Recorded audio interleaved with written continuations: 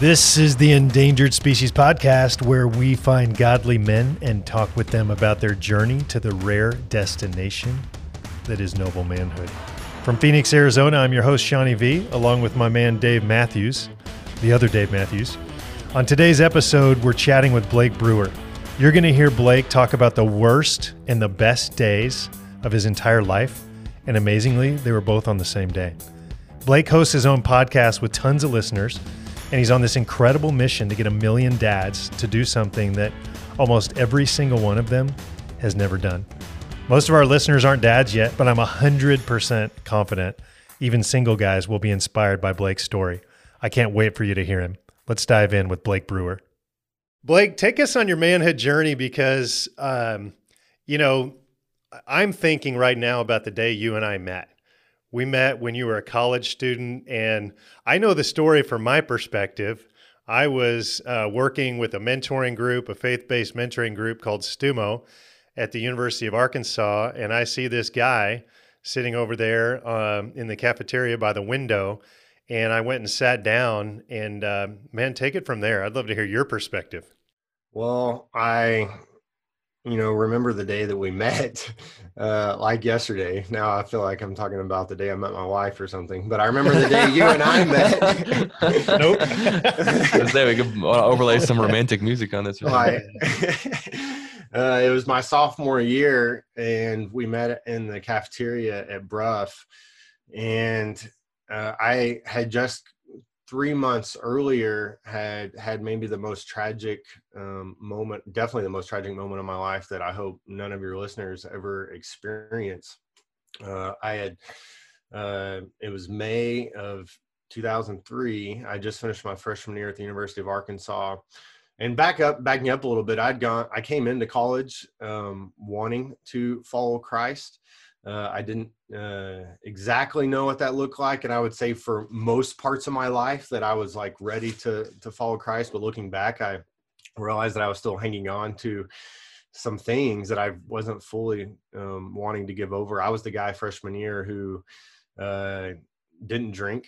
But I was also the guy who was trying to meet as many girls as I could and was in my dorm room secretly looking at porn, but also going to Bible study the next night. And so I was really trying to figure out my identity.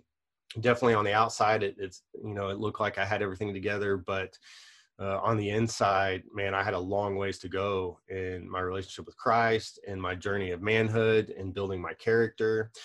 And so then May of 2003, I come home from college, and my mom had planned this kind of once in a lifetime vacation for my family. And she had always we had always planned trips to go to Hawaii or to the beach and snow skiing, but this was to Hawaii. And so it was my mom, my dad, my sister, and a brother. And the first day that we were there, we woke up and we were trying to decide, like, what are we going to go do today? Like, we're in Hawaii. And I remember we were looking at all these brochures, and we saw this brochure for taking a moped trip around the island. And my dad made this joke where he's like, could you imagine me on the moped? And my dad wasn't necessarily the funny guy, but this was funny to all of us because my dad was like 6'3", 230 pounds. He was like this huge man. Sean, he played college football at Louisiana Tech. He was Terry Bradshaw's tight end, caught his first touchdown pass. My dad got drafted by the Falcons, ended up getting hurt, so he never got to play. But that was part of my identity growing up. My father was this great athlete and this really big man. And so here he was in Hawaii, like making fun of himself riding this moped. And he's like, and so we said, no, okay, we're going to pass on the moped and decided to go to the beach. And we went to Hanauma Bay, which if anyone has been to Hawaii, they know that this is one of the most beautiful beaches in the world. And as soon as we got there, we went out into the water and we just started snorkeling. And we saw some beautiful fish. We saw saw a sea turtle. Like, it was just amazing. And for me, I still vividly remember how special I felt in that moment, just being with my dad. Like I remember sitting there saying, man, this is so cool. I've been at college for a year and now it's just me and my dad hanging out. Yeah. And so we just kept snorkeling, kept going further and further out. And I remember there was a point where I put my head out of the water and all of a sudden I noticed that the waves are a lot bigger. And now I know that we are in an area of the bay called Witch's Brew, and it's known for its treacherous waters. And so I put my head out of the water. I'm like, man, where'd my dad go?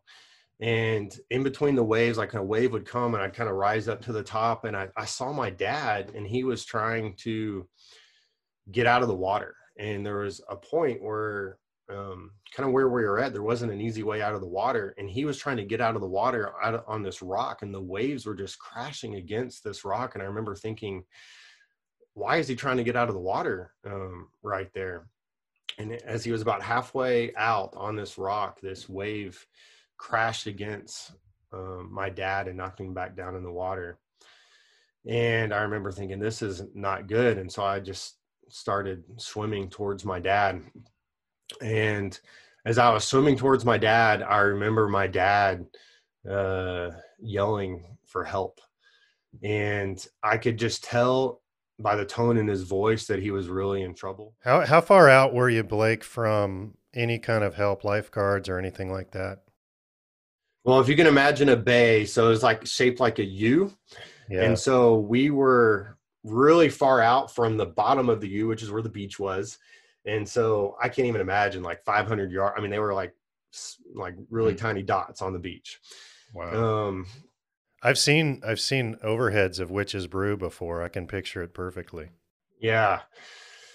So I remember my dad yelling for help, and he had this booming voice, but as he was yelling for help, it was not a booming voice. It was kind of like this kind of weak voice, like help. And so I knew he was in trouble. As I got closer to my dad, I realized that he was underneath the water as I got up close to him. And at that point he was unconscious.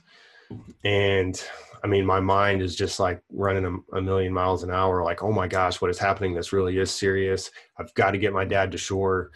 And so I did the only thing that I could in that moment, which was just put my arms around him and just try to swim with him to shore. And I knew this was going to be hard because, as I mentioned, there wasn't an easy place to get out of the water. So it was going to be a long swim to get to a spot where we could get out.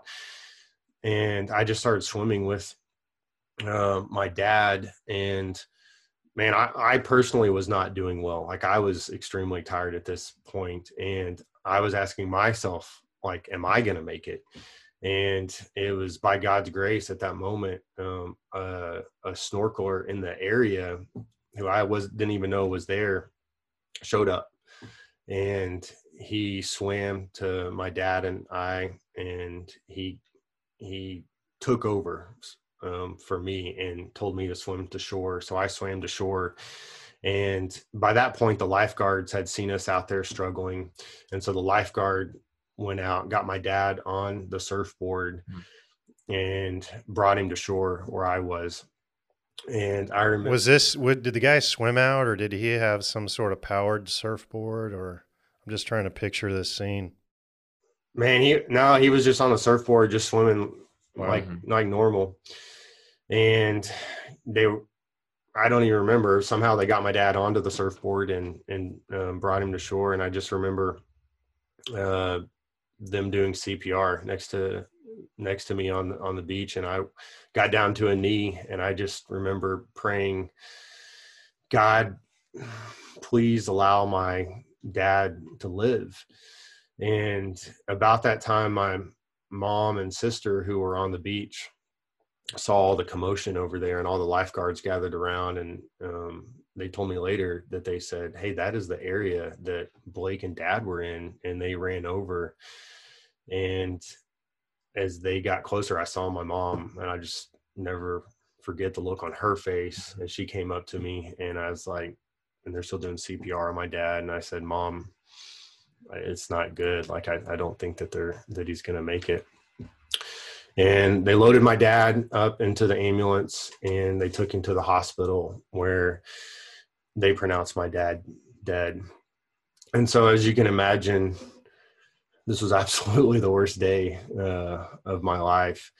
And, it started off as one of the greatest days, being in Hawaii with my dad and family and getting to snorkel. And then in a matter of moments, it just changed. And excuse me. And, as the next year, and I probably wept and cried and mourned more than anybody. And now I'm able to tell the story without crying. Now, sometimes I do and get really emotional, but part of the reason that I'm able to tell the story now without just getting overly emotional is because of what I discovered that afternoon. So as I'm back in the hotel room, which, by the way, Blake, to interrupt you, this is bringing back so many memories for me, because the first day I met you, almost word for word, you told me everything you just told me. It's just unbelievable. And I know the end of the story as well. And I just get goosebumps, man, hearing you say that. I there is one part I never heard you say. I never heard you talk about praying on the beach, and asking God to spare your dad's life. I don't remember hearing that before. And knowing now, obviously, of course, that he didn't, that you lost your dad that day. I've seen guys go one of two directions when they experience tragedy as it relates to, belief in God or belief in following Christ or whatever. And obviously one of those is you get cynical and bitter and you get mad at God and you go and you live your life independent from him. And then there are others who heal and press in and they get closer to God. And obviously I know which one you ultimately chose, but anyway, that just stuck out to me right there. Go ahead, bud. Tell us about. To add on to that, I absolutely agree, Sean. I've seen guys like that, and I look at my life. I could have easily gotten bitter at God. I could have easily, as I was feeling so much pain, especially for the next year in my life, I could have tried to run from my pain and try to medicate it with, whatever, alcohol or girls or whatever it might be. But honestly, that next year of my life was the year that I grew more spiritually and closer to God than I had ever in my life. Yeah. And I have to attribute that to a lot of different things, but primarily, which is what happened next, which I was on my bed that afternoon after my dad drowned. And as you can imagine, I was just totally distraught and mourning and weeping and asking God those questions, like, how in the world did this happen, God? Why did this happen? Is there a God? I was asking those questions. And my mom comes into the room and she says, Blake, here's something that your dad was going to give you on this trip. And it's a letter. And he's been working on it for the last couple of months. And he was going to give it to you. And so I started to read this letter that I didn't know it existed. My dad wrote it not knowing he was going to die. Okay. And it was basically a letter of encouragement. And this letter encouraged me to persevere in my faith. This letter encouraged me to know the word of God for myself, not just rely on other people and their interpretations of it. The last line of the letter said, you're going to be a minority here on earth for your faith, but I assure you in heaven, you'll be in the majority. Love your dear old dad in Christ Jesus. And so because of that letter, I knew that my dad was in heaven. And so as much pain as I was experiencing and how much I miss my dad, I knew that my dad was with our Heavenly Father. I knew that if given the choice, if God said, hey, Larry, my dad's name, Larry, would you want to go back to Earth? He would say, heck no, I'll just stay right here and wait on them. And because of that letter, I wanted to live for the things that really mattered. I began to have an eternal perspective. I wanted to live for God. I wanted to live for the things that mattered to God. That's really interesting, because this might be, I don't want to get too morbid here, but what do you think? Do you think it would have had the same impact on you if your dad hadn't just died that afternoon? What do you think your reaction to the letter would have been if it was just him handing it to you?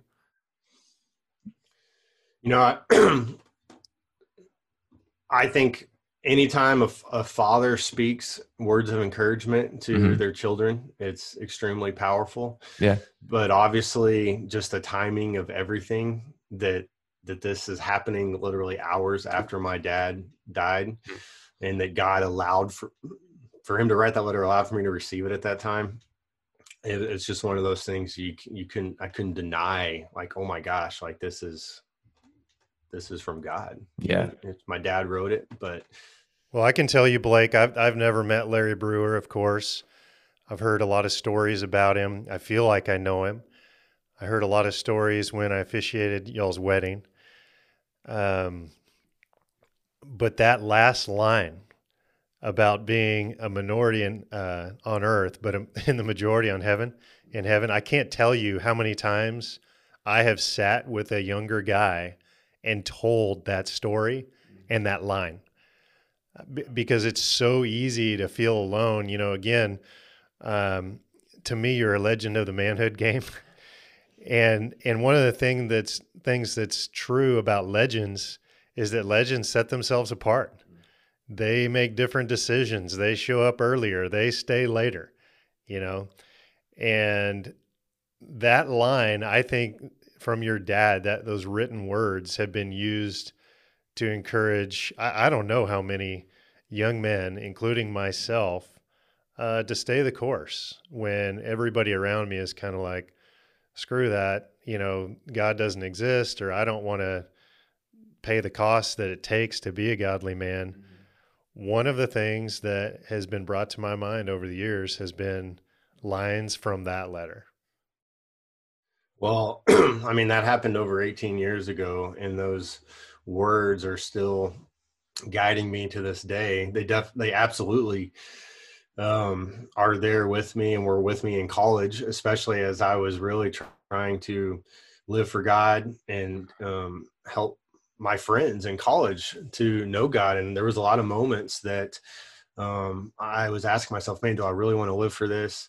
Do I really want to be the guy that's a little bit different because I'm willing to live for God? Do I want to be the guy that goes there in a conversation with somebody to talk about spiritual things? And it's like, no, like those lines from my dad were just pushing me like, no, you've got to talk about these things. There's nothing more important. I remember a guy living on your dorm floor that was sleeping with his girlfriend pretty consistently. And I remember you saying to me, dude, I feel like I need to, because he was a Christian. This guy said he was a Christian. And I remember you saying to me, I feel like I need to say something to him. And I was like, yeah, you should. I remember you wrestling back and forth. Like, I don't really want to. Like, this guy doesn't want to hear what I'm about to say. He doesn't want this conversation to happen. And I remember we prayed for him. I still remember his face and his name. But I remember you had the conversation.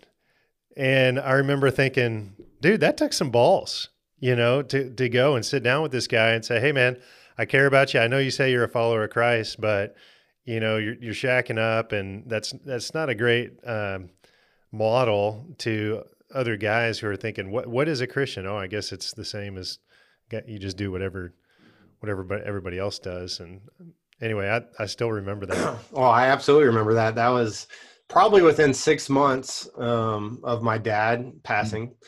And I had known you at that point for, 2 or 3 months.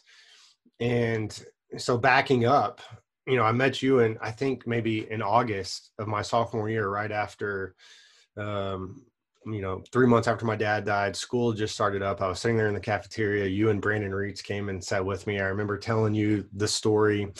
And I remember you invited me to be in a Bible study where we were reading the Fuel and the Flame. And I will say, I was like, man, I think I'll do it. And we had a meeting to decide where this thing was going to take place, and it was decided that it was going to take place in my dorm room. So at that point, we made the commitment for you. Yeah, and man, I'm so grateful because as we were reading the Fuel and the Flame, and we are talking about living out our faith on campus, which is all the things that I wanted to do in my life, and I was still, coming into my own as a man, and I still had lots of insecurities. I wasn't bold in a lot of ways. And then what was amazing as we were reading this book, because the book itself wasn't going to do it. I don't even think just my dad and his story in the letter was going to do it. I needed a mentor in my life to push me, to help me to do the things that I knew I really wanted to do, but I was scared to do. And so that's who you were for me, Sean, because that conversation that you were talking about with that guy, I knew I needed to do it. And I don't know, I wouldn't have done it if you weren't pushing me. I think even a month before that was the first time that we'd ever gone to share, I'd ever gone to share my faith, but really I was going with you to share with a guy on our floor. And I remember, hey, do you think we need to go share with this guy down the hall? And I had no other answer other yes, we need to, but I was like, oh my gosh, I know this is where this is going. What a question. Do you think we need to? Yeah. That's good. And so you took me down there, and, I didn't think I was going to have to say anything. And then about halfway through, it was like, hey, Blake, why don't you share your testimony? And man, I stumbled through that. Part of me, I was like, man, wait, did he just put me on the spot?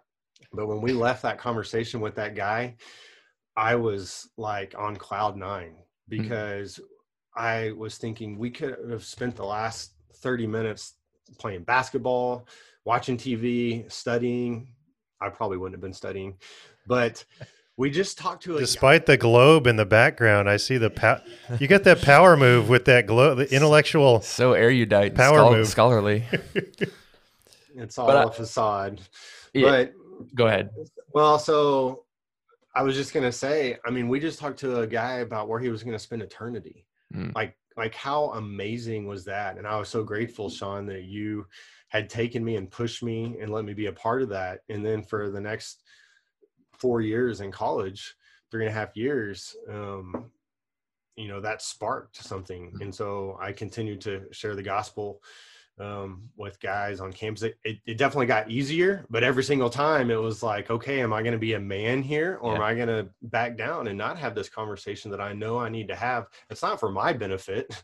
It's for this guy's benefit, but ultimately I'm not doing it even for his benefit. I'm doing it because my allegiance is to God, and he deserves to be glorified on this campus in this person's life. And so, man, I want to share the gospel with this guy for that reason. And I think you hit on something really important, and I want to camp out on a little bit. What happens when a guy has a mentor or versus doesn't have a mentor? Because you, from your own experience leading guys and being discipled yourself, what is the secret sauce that having a mentor provides? Like you just shared about evangelism and how it pushes you, lights that spark to be able to have those conversations. But what else does discipleship do for the godly man? Why is it so important? Well, I absolutely believe that if we're just like left alone, that we'll continually to not make decisions, the hard decisions that will allow us to develop and become a stronger man. And so the mentor in our life pushes us to make those decisions that we know we really want to make. But also a mentor sees the blind spots in our life that we don't see. For sure. I remember there's many conversations that Sean had with me that he was challenging me on things, and they were all for my own benefit to grow and develop. And there were things that deep down I knew. I think when he told me, in my own pride, it's like, oh, I'm not struggling with that, or I don't need that. Yeah, but we kind of stiff arm those things though. Like if we really say deep down, we could probably like admit that that's true, but we never want to. That's why you need a guy to say, hey, dude, I think you're prideful, or I think you are an angry person, those kind of things. Right. And so it's like in the moment, it's like, oh, that stings a little bit. But then I kept coming back and, because I wanted that, I needed that. And I knew that if I was going to become the person that God had created me to be and the person that I really wanted to become, that I needed somebody in my life who was a little bit ahead of me, that was a little bit wiser, that had been there before, who knew things that I didn't know. I mean, I didn't even know what I didn't know. And so a mentor can push you in those areas to help you become the person you want to become. Well, this is really cool to me because I'm staring at what, in my opinion, is an oak of godly manhood, and yet we're talking about the days when you were a sapling. And just realizing, man, when you are a sapling, like so many college guys today and guys in their 20s, from a spiritual standpoint, but in a lot of other ways too, man, the shortest drought can kill you. A lighter wind can break you and kill you, and you're done, versus the mature oak. And so I'm sitting here staring at you, and I'm like, here's Blake Brewer. He's the CEO of the endurance.org. He's the founder and CEO of the Father Up Challenge, which I want you to talk about in a minute. But here you are, and you are out there challenging dads to engage with their kids, talking about the impact, the tremendous and unique impact that a father can have on his children. And we're sitting here talking about, back in the day when you were, scared to take small steps of faith. And man, to me, it's so encouraging to see these snapshots in your life from, almost a couple decades ago now. And man, just how much God has worked. Blake, tell us about the endurance and the Father Up Challenge. Well, let me share a small win with you, Sean, as my mentor. Well, here's a couple wins. In the last week, I was on a podcast episode that has over 400,000 listeners. This next week, I'll be on one that has over 1 million. Man, thanks for showing up for ours. Then I don't know. I feel slightly. Oh, you made time for the small guys and also ours. I feel slightly honored, slightly flexed upon, but mostly just grateful you're here. I mean, I thought you guys had 2 million. But anyway, that's not my point. It wasn't that at all. But right. Really, my win was 2 weeks ago. I got invited to speak to my high school football team. And so you said the team now, or the guys that you were on a team with? The team now. Okay, so yeah. Sophomores, juniors, and seniors. I got to share the story that I shared with you guys tonight. Mm-hmm. And it was amazing. I got to share the gospel with these guys. But here's why this was such a win for me in my life. Because my senior year of high school, the football coach, before one of the games, said, hey, I'm going to give an opportunity for the seniors to speak to the team. Every senior spoke to the team except for one, me, because I was too scared to get up and speak. And then because of having a mentor in my life, because of Sean and the development that I had in college, I began to grow in this area because I knew that I had things to share and had a message to share.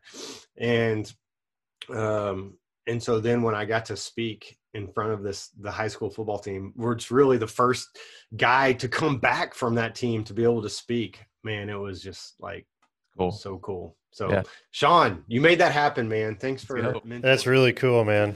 Yeah. Well, dude, yeah, Blake, as we're moving towards a close here and finishing up, tell us about what you're doing with the endurance. Tell us about why you're putting your energy, your time into that. Why is it worth it? Well, ever since my dad passed away, I knew that I wanted to impact other people's lives, whatever venue that was. So that's why I went on staff with STUMO when I graduated college. I had my accounting degree, but I was like, man, I think I want to go invest in college students. Yeah. And ended up doing that for 12 years. And then as that time came to a close, I was wanting to take that next step. And so the next step for me is now that I have become a father, which my third child, my son, was born this past week. I saw that. Congrats. That's awesome. 9 pounds, 12 ounces, Brooks Brewer. He's amazing. Yes. That's going to sound good on the at the football games, man, on the loudspeaker. Well, I've got Bo Brewer and Brooks Brewer, and Bo Brewer, he came out at 11 pounds and 3 ounces. Gosh. And I'm already showing him videos of Bo Jackson. He loves Yes. playing baseball, and he loves playing. We play fumble the football, and he loves going go. after the football. I mean, this guy's a hoss. Don't let him It's dislocate going to his be hip. the Brewer backfield, man. And so through all of that, I've just sort of realized, and through the story of my dad, how important fathers are in us becoming men. Because it's one thing when somebody tells you, hey, Dave, man, great job. Mm-hmm. If I were to tell you that, but man, when your father tells you, man, I'm so proud of you, man, Definitely. I love you, man, I really believe in you, man, it is like a wind in your sails. Like there's so much confidence. Deeper. It goes deeper than anyone else. Yeah. And I mean, our moms are awesome and have a crucial role in our life, but there's just something about when a dad speaks into our life. And so, I realize that I have an opportunity to allow fathers to speak into their life by allowing them to write and inspiring them and helping them write a letter like my dad did to me. And so if there's one thing I could help dads do, and tell them to do to connect with their children, hey, write a letter. Because in that letter, and we've created a course that helps dads write the letter. And our mission is to help 1 million dads in the next 10 years write a legacy letter to their children. But in this letter, they tell their children how much they love them, how proud they are of them, how much they believe in them. If there's any apologies or regrets, dads are putting that in the letter as well. But there's just something about it being being written down and knowing that, hey, my dad worked on this letter for a month or so. Yeah. Like, oh my gosh, there's a lot of weight here. And then kind of like me, my dad has been gone for 18 years, but his voice, his words are still guiding me to this day. Right. And so this can be true for these fathers that are writing this letter, whether they die soon or not, because there's going to be lots of times where a person is not around their father and making big decisions, but whose voice do we want in the back of their head? Their father's voice, guiding them. And so, man, this is my mission right now, is to help dads write this letter. And it's been pretty amazing. I love that. And I think it's amazing because Sean, you and I have talked just at other points of how really widespread and terrible the effect of fatherlessness and absentee fathers or abusive fathers, all of that has been on our society. So I love the fight to battle against that. So we're kind of running out of time. So I wish we had more, but give me something practical, maybe as a guy who doesn't have kids yet, or some of our listeners who do have kids or don't have kids. What can I be doing as a prospective father, or if some of our listeners are already fathers, what can I do to be a better father to my kids, be a better leader to my children? Well, definitely in your years before you become a father, you know that that you want to connect with your children one day. Well, the most important thing you can do is connect with your heavenly Father. So deepening that relationship with your father. But I would also say be mentally preparing to be a father. So what I've realized in our culture, and it's like none other in history, but in the last 100 years, we are not embracing fatherhood. And there's a lot of different reasons for that. But for most of my life, I was preparing for a career. No one ever asked me like, hey, what type of father are you going to be one day? So when I became a father, it was like, oh man, I haven't really thought about this. But biblically, I believe once you become a father, the most important thing that you have to steward is your family. And so before whatever profession you have, your identity before that is father. And so I would say to prepare for that, just knowing that, hey, one day your identity is going to be father, and then whatever career you choose, but we're all going to have to stand before the Lord one day. And I think before he asks, hey, what did you go do in your job, or what did you do with the gospel, any of those things, he's going to say, hey, what did you do with your family? Did you steward your family well? That's so good, Blake, man. I hate that we've run out of time, but I think you already know this, but you're on the endangered species list, man. You're a godly man, and I mean it.